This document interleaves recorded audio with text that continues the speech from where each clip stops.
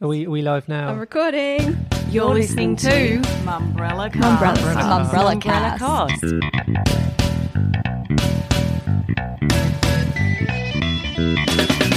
Welcome to the Mumbrella Cast. I'm Vivian Kelly. Joining me to break down your week in media and marketing is senior media reporter Hannah Blackiston. Hello. And reporter Brittany Rigby. Hello. This week we'll be talking about Foxtel switches up its marketing department again. Chunky Media lands Netflix's social content account. The media industry at risk of becoming a predominantly male, middle-aged, white workforce. And the ABC topples news.com.au in Nielsen's digital content ratings. So, team, it feels like at least once a month, if not once a week, we're reporting on changes in Foxtel's marketing department. So much so that when we send out our newsletter in the morning, I actually feel like people might think I'm sending one from the month prior instead of the day's news, because I'm running out of words to say. Foxtel's shakes up its marketing department again. But this time, the subscription content business has added 2 new roles to its senior leadership team, a Chief Customer Service Officer and an Executive Director of Operations and Technology. Leslie Portwain, Foxtel's current Director of Customer Service, and Les Wigan, Kayo's Chief Operating Officer, will be moving into the new roles. And CEO Patrick Delaney said the changes were in order to bring forward plans to reset Foxtel's operating model. Hannah, at my count, this is the 156th reset of Foxtel's operating model. It just feels like it's the same thing again. It does. Foxtel, more than I think any other media business, is a fan of reinventing itself, whether that be its channels lineup, whether that be, its design, whether that be its marketing department. I think what's interesting in the announcement of these 2 new roles, which are part of the leadership team, so we've just seen, I think it was 8 marketers left over the last, say, 6 months, the majority of which have not been replaced. Some of those were redundancies. Some of those were people who left on their own will. So it's a rough time for the business. And I think it's interesting that they've tried to turn that around by announcing these 2 new roles, which are being filled from within. They're not external hires. So what's up next for Foxtel? They're kind of looking to replicate the success of Kayo. Kayo is kind of a bright spot in their business at this point. That's what's partly interesting about this announcement is Les Wigan has been sort of credited with a lot of Kayo's success, and Kayo is their more premium sort of sports subscription service that you can stream, and the customer feedback on that is much more positive than the general customer feedback associated with the more traditional Foxtel box. And it's said that the tech platform's much better and they've got just more enthusiastic customers. So I can see why they'd want somebody who was so involved in Kayo to come over and try and replicate that for Foxtel's soon to launch entertainment streaming product, which wants to sort of leverage off Kayo. But we were talking about this morning. No doubt Les has done a fantastic job with Kayo, but would you want to step away from that when Kayo is that bright spot, as you said, Hannah, and now Les has got to go and try and replicate that? I just don't know if I'd be up for the challenge. Yeah, it's tough. And if you look at News Corp's results, which came out last week, I think, reporting season is destroying me, but there was a 3% rise overall in Foxtel subscribers. Basically, all of that was down to the success of Kayo, which they're now rolling in with Foxtel alongside Foxtel Now as well. And one of the things that they drew attention to in that announcement was this new entertainment streaming platform, which will replicate Kayo, but for entertainment. My biggest concern there is Kayo has been incredibly successful because of the rights it has. It's been incredibly successful because of the offering it has in the market, which isn't replicated by anything else. Whereas if you look at whatever their new entertainment streaming platform will be, depending on what type of content it is, you've already got Netflix in the area, obviously alongside Stan, alongside Amazon, alongside Disney Plus, etc. You've also got those kind of niche ones like Hey You, which is all the reality content. So I just think people who are keen to watch entertainment content, that's been Foxtel's biggest issue, because obviously it's lost the Disney content now. There are big clouds on the horizon where HBO is concerned, with HBO looking to launch in Australia, which could mean it would lose all those big flagship shows. Game of Thrones obviously last year was a saving grace in Foxtel's lineup. Foxtel itself does have some good programming. It's still got the Showtime shows. It's still got, you know, some of those great shows. But I think the question really is, when we've gotten to a point where the streaming landscape is so cluttered, it feels like every second minute somebody's pitching a bloody op-ed about how cluttered the streaming landscape is there really room for another platform, which if we're looking at pricing will be more expensive than the rest of it's replicating the KO model, that's just going to have more entertainment content, which is what we've already got so much of. And speaking of pitching op-eds about streaming services, I believe somebody contacted you the other day pitching me as an author. Would you like an op-ed from Vivienne Kelly? To which, I mean, it was a surprise to me, certainly. I turned it down very quickly, though, because I'm not interested in the Vivienne answer was Kelly's absolutely content. not. Look, let's be real. I would not have delivered it on time anyway, so you just would have been left underwhelmed. And I think you make a good point, though, there with KO and being so reliant on the sporting rights that it has, in that even KO and Foxtel admit that, you know, after the Rugby World Cup and after certain key sports, their numbers do drop off because it's so much easier to get rid of your KO than it is to cancel a lock-in sort of Foxtel contract that has the box and all the wiring and stuff. Yeah, there was actually a really interesting comment in the News Corp results where they said that during the cricket season, KO had seen some users fall off because, and this is a direct quote, cricket is not as compelling to Australian viewers as AFL and NRL is. Basically, love them just calling cricket a boring sport there. Not only that, the CEO of News Corp, Robert Thompson, called it antediluvian, and I had to Google that because I didn't know what antediluvian meant. So it was quite a scathing assessment of cricket all in all, considering that they, you know, do a lot of marketing around cricket and the fact that you can watch it on KO. Yeah, and I especially think, considering Seven's come under fire a lot for its coverage of the BBL, there has been a lot of like, oh, it was better on 10, et cetera, et cetera, et cetera.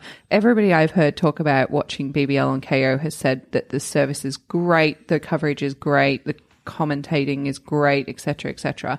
So I think it's really interesting that they're then like, oh, cricket, the worst sport ever. But off the back of that, they are saying that winter is their biggest selling season. So they are saying, you know, with the NRL, obviously the AFL, and those sports are expecting figures to go back up. So it'll be interesting to see if that actually works. But with such a volatile business model, you do wonder how that would replicate into the entertainment space. And if anyone is interested at home, antediluvian means of or belonging to the time before the biblical flood, and an alternative definition is ridiculously old-fashioned. So the CEO of News Corp, Robert Thompson, on a call with investors, calling cricket antediluvian when so much of its product marketing throughout summer relies on this ridiculously old-fashioned sport, was quite a statement. Someone in KO publicity died that day. Up next, Junkee Media's partners with Netflix on social content.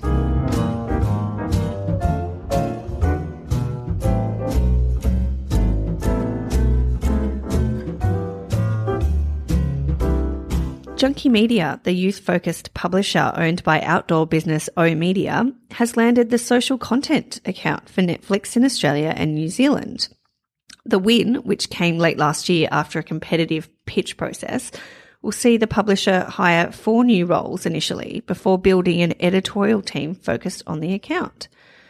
Hannah, I mean, I know that Junkee already do quite a lot with brands in the sponsored content space and with partnerships and whatnot. You know, they've also got AWOL, the travel product. But what kind of content will they be doing with Netflix. How will this work? Is Junkee being more of an agency than a publisher here, or is this just the new way? I think it's probably the new way. They're hiring 4 roles initially off the back of this, a managing editor, a news editor, a community editor, and an AV editor.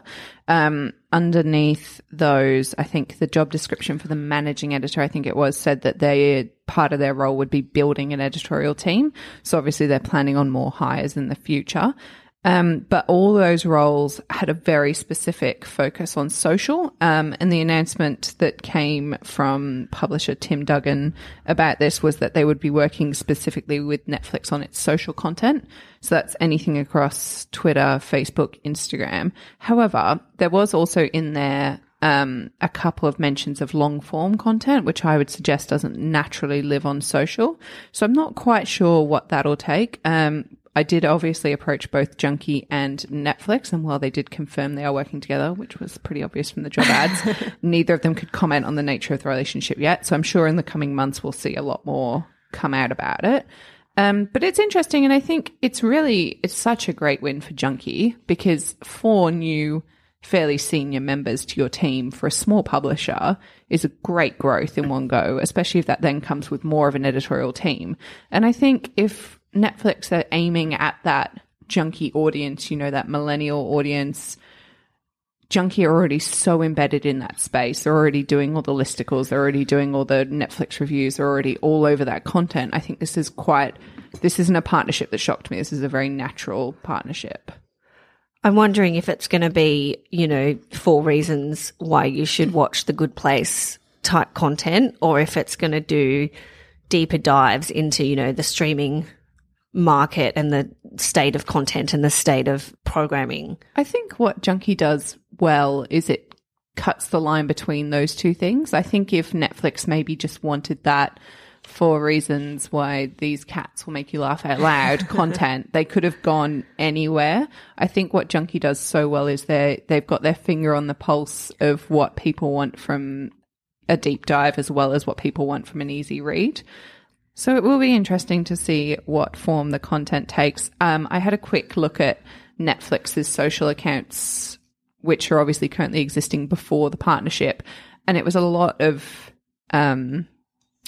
felt like a one-person social team just kind of tweeting to a schedule. So it'll be really interesting to see how that changes. Also, this is a good reflection on how Netflix is trying to grow in Australia. So they launched an actual office here last year. They did already have some people working remotely in Australia before that, but they launched a proper office in Sydney last year.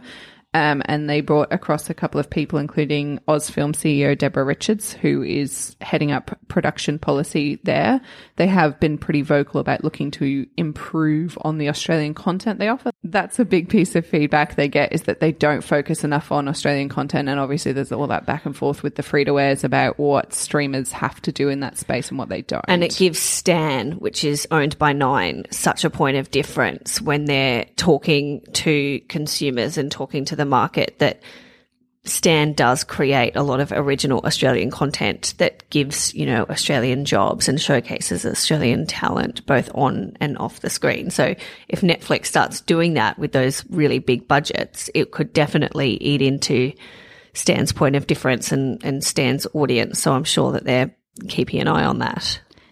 Yeah, I agree with Hannah as well in that I think watching what happens with the long form content will be really interesting. You don't get Junkee just to send out some tweets. Like, that's not what Junkee's good at. That's not where their audience lives.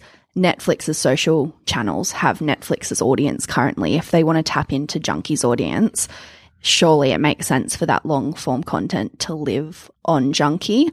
Obviously, as you said, Viv, they've got AWOL with Qantas and The Cusp with Westpac and do kind of sponsored stuff in-house. So it'll be interesting to see what that looks like and if it still has the Junkee tone of voice or if Netflix's tone of voice is slightly different. I'm keen to see how that plays out. Yeah, one particular point in those job ads that did say you need to replicate the Junkee tone of voice or you need to be across the Junkee tone of voice. I would think in a decision you make like this, I would we don't have the details of who was up for the pitch, but I would imagine if you're looking at a company like Junkee, which has a very well-established voice, and you're looking at maybe an agency, you're picking Junkee because you want that. Yeah. You want everything they have already, and you just want that replicated but for your brand. And I think what will be really interesting is if this is replicated by other big businesses, especially big businesses coming from the US into this market, to tap into that. Okay, who's already successful here? Who do people already like here? How can we get that kind of flavor across our content? That would be really interesting. And ultimately, Junkee is pretty clear in that they're like, we know millennial audiences, we know Gen Z audiences with Punky. So it's interesting for brands to be going straight to that, to publishers that already have built up those audiences, that already have a tone of voice that's connecting with those audiences, rather than, having kind of intermediary agencies dealing with publishers on their behalf. It's an interesting model. And I think you're right in that it could be something we see more of. Up next, the media industry struggles with entrenched gender and diversity imbalance. Surprise, Say surprise. 4 white women in a podcasting studio. Well, look, that feeds in well to how I was going to open this section anyway, which was a new study from the University of South Australia has found a 21.8% gender pay gap in Australian broadcasting, which to me sort of fundamentally missed out on being new in terms of being new news, the first 3 letters of the 4-letter word. In that it's just not groundbreaking to me. I sort of felt like everybody already knew that, but it's astounding how when you do stories like this that are researched by professors or doctors or whatever, backed by data, backed by evidence, and you'll still get that person that hops online and says, yeah, but I know a female who's paid more than a male, and therefore this study is bonkers. What about nurses though? Yeah, it's just, it's unbelievable. And, drawing comparisons that don't even deserve to be drawn, like a male regional broadcaster versus a female in totally different time slots in the city. But, that's just the internet for you. And as I've spoken of previously, I can't fix that. But alongside the unsurprising gender pay gap is the research showing that there is an entrenched gender and diversity imbalance at the senior levels, which means the industry is at risk of becoming a predominantly male, middle-aged white workforce. I mean, that's their words, not mine. I don't think the industry is at risk of that. I think the industry is already in that situation. I like that they said then projecting their views on Australia. And that's definitely already happening. That is already there, and that's what the Australian media industry is. Also, I'm aware that we're now projecting our views onto you, so there is no need to email me to point that out. Feel free to just keep that to yourself. Brittany, beyond these unstartling fun facts, what else did the report show? I mean, it was all unstartling and depressing, but expected. The stat that I really zoomed in on and found interesting was that 80% of radio presenters are men. And while when you think about it, you're like, yeah, I guess most radio presenters would be men, 80% seems an extraordinarily high figure. That must be that. Presumably, that's Australia wide, yeah. Because if you look at the metro markets, it's either a man and a woman, or like there aren't that many cases where a radio station has just men, unless possibly Triple M. But yeah, I think it's bumped up by there's Kyle and Jackie O on Kiss FM in Sydney, and there are examples where it's 50-50, but that would be thrown out by the likes of Triple M's Hot Breakfast with male lineups everywhere. Christian O'Connell in Melbourne. Huge number of 2GB and 3AW and all those. Male talkback hosts. But I was shocked by 80% because that seemed very high. The research has kind of, shown what we already knew, which is that more men or less diversity equals, less diverse views. There's more likeliness that stereotypes will continue to be presented because those stereotypes aren't being challenged. Interestingly, there are more women than men in radio, but behind the scenes. They're behind the scenes. Yeah, exactly. So, yeah, I mean, it's interesting to see it broken down in terms of broadcasting specifically, but it wasn't hugely surprising in terms of that pay gap and what it means for the state of radio, the state of TV. So the study was across TV, film, and radio. Yeah, and again, I know that people will shout out about Jackie O's incredible paycheck as an example of how this study is flawed and how, you know, if you just focus on your job, not your gender, you'll be fine. But, you know, eye rolls to that view aside, the report found that just 1.2% of female journalists in those sectors that Brittany's just mentioned earn more than $144,000 a year compared to 9.8% of men. So there is a gap there. And as Brittany mentioned, a huge proportion of the female journalists behind the scenes in these sectors are female, but they obviously just, not many of them can get past that 144 number. I don't actually know why they picked 144,000. Yeah. That's quite a strange number to choose. Is it a choose. certain level or something? It might be because that's, I don't know what it's at with Fair Work at the moment, but the cut-off income to not qualify for unfair dismissal, which is considered like the high income bracket, is around that. So it may have been bumped up to 144. Last time it was about 140, I think.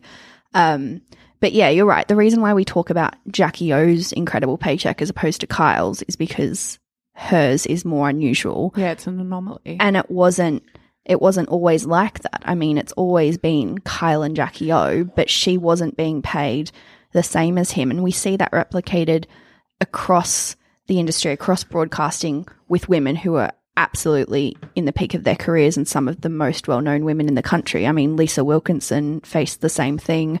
So, yeah, I mean, sure, you can point to those examples and say, this is great, but the fact is that they're rarities. Also, she's been really clear on the record before that Kyle does the negotiating for their pay salaries, and that when they moved across to KISS, he negotiated how much they would both be on, and that he was the reason that she got equal pay. So they've got different managers now, different talent managers, but they did used to operate in the same way. And, you know, I've heard Kyle Sanderland speak, and he's even crowed about the fact that he helped Jackie get equal pay and that he demanded it. And when he demanded it, it happened. Now, you know, there's two sides to every story, particularly when Kyle's involved. But, you know, the fact that he's even spruiking that story sort of is case in point.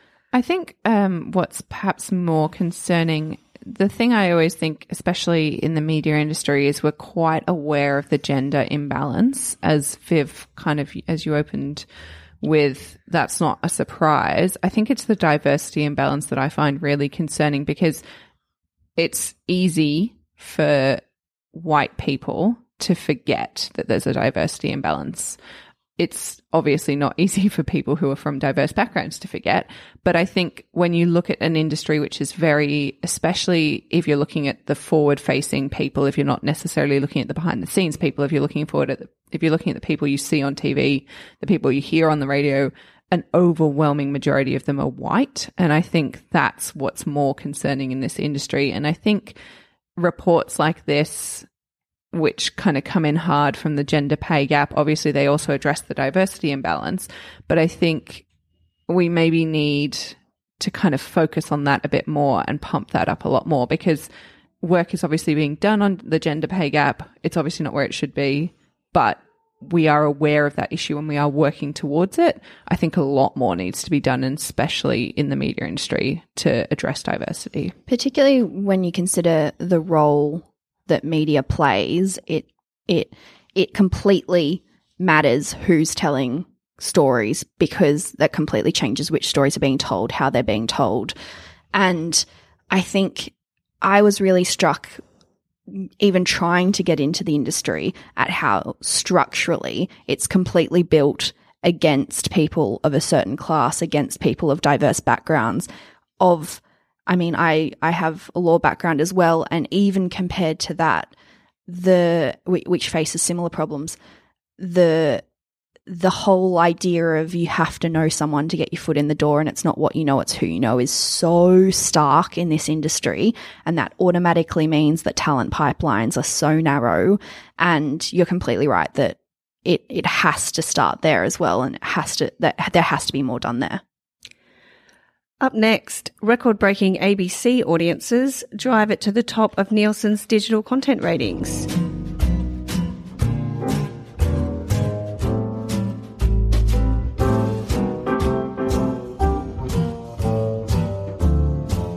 Lastly, an incredibly good month for traffic on ABC News websites has helped the broadcaster topple news.com.au from the top of Nielsen's digital content ratings for January. It's the first time the broadcaster has topped 11 million in unique audience and the first time in the latest iteration of the DCR that news.com.au hasn't been in the top spot. This comes off the back of in December, and I think we did speak about it on the podcast, what was usually considered to be a quiet month for content.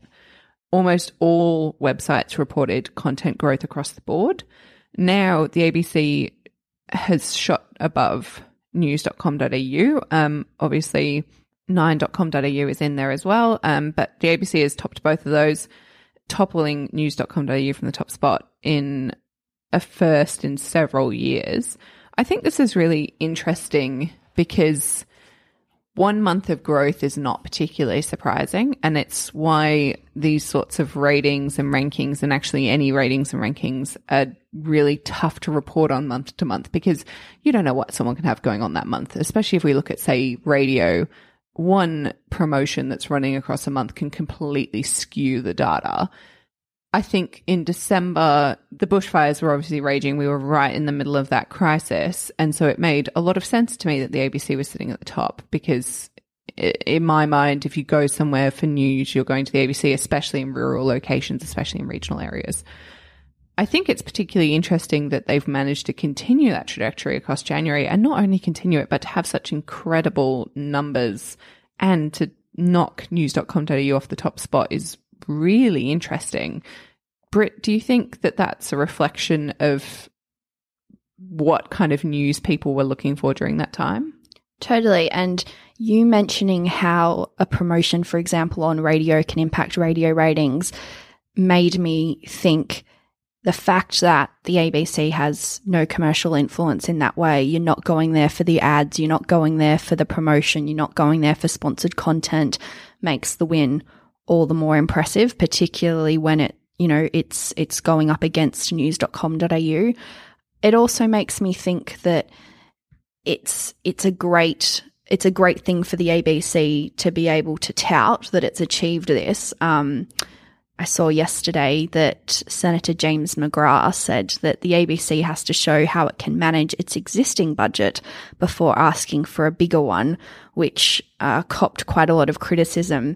And I think the fact that the ABC can say, we're delivering news when Australia needs it most, we're delivering news where Australia needs it most, and that pays off. That does mean eyeballs. That does mean readers. It does mean, listeners for its radio stations. That's hugely important for the ABC, and hopefully that is reflected in its budget, although we know for years and years that hasn't been the case.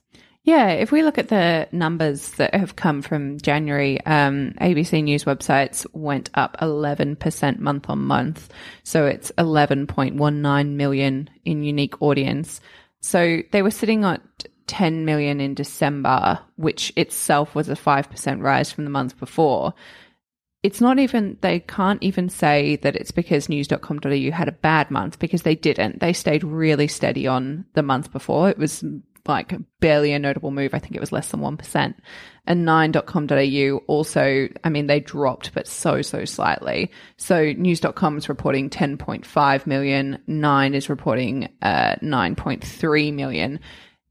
I think that's perhaps more reflective of how good this is for the ABC. I think if news.com had, say, fallen 30% or something really dramatic had happened there, you could attribute that to something. You could say, okay, well, they had a bad month, or as has been the case in the past, Nielsen maybe wasn't very accurate with their ratings. I don't know that when everyone else is holding fairly steady, you can say, oh, this is an anomaly. And it would be I'm really interested to see what things are like next month, because obviously in February we've seen more weather conditions. We've seen similar stuff to what we saw in January. So I think it'll be interesting to see if this trend can continue.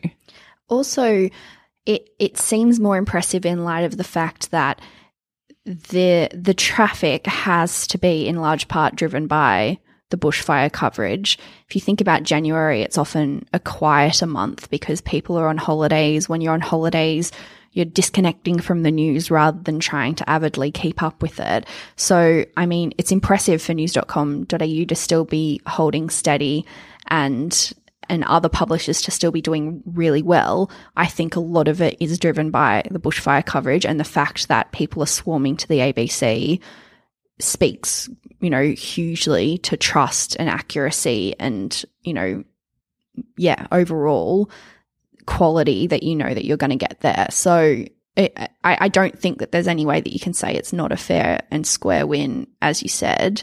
And a big success for the ABC. And if we look a bit wider across the board, December, as I had said, was a fairly good month for all websites, but January told a really interestingly different story. So the Sydney Morning Herald and The Age both dropped, which saw 7 News take the 4th place for the first time. They jumped up 10%. The Daily Mail also jumped up 13%, and The Guardian had, I think, the best month of traffic it's ever had. It also went up 10%. So that's kind of interesting as well if we remove, say, 7 News from that equation, because 7 News has been showing pretty good growth month on month. The Guardian, especially not only the bushfire stuff, but also the coronavirus coverage, it's kind of interesting. I don't want to call it too soon because I feel like then I'm going to get next month's ratings and everything's going to be down and news.com is going to have soared back to the top. But I think this is such an interesting reflection on where people go for, air quotes, serious journalism. And I think it's really interesting as a reflection if we look at the conversation that's happening at the moment around the Murdoch media and around maybe a bias that is or isn't being shown by it. I really would love to know if when we look back on this time, this is a reflection of, okay, when serious things are happening in the world, when there is serious threats, these are the people that we turn to for news. Yeah, you're right about The Guardian. It had another record month, and they're saying that it now makes them the fastest growing publisher of last year. So again, with its bushfire coverage, we discussed last month, it and the ABC had huge jumps in December and continuing that in January. That's all from us for the week. But before we go, for those of you in the PR and comms world, the Mumbrella CommsCon $100 discount on the early bird sale ends next Thursday on the 20th of February. Leading names on the bill include President Trump's former Deputy Press Secretary and Edelman's VP of US Public Affairs, Lindsay Walters, plus The Guardian Media Group UK, Coca-Cola South Pacific, Red Havas, OPR, CHE Proximity, United Nations Association of Australia and Koala are among those brands confirmed to hit the stage. Tickets are selling fast, so go to mumbrella.com.au/commscon for more information. Thanks for joining me, team. Thanks.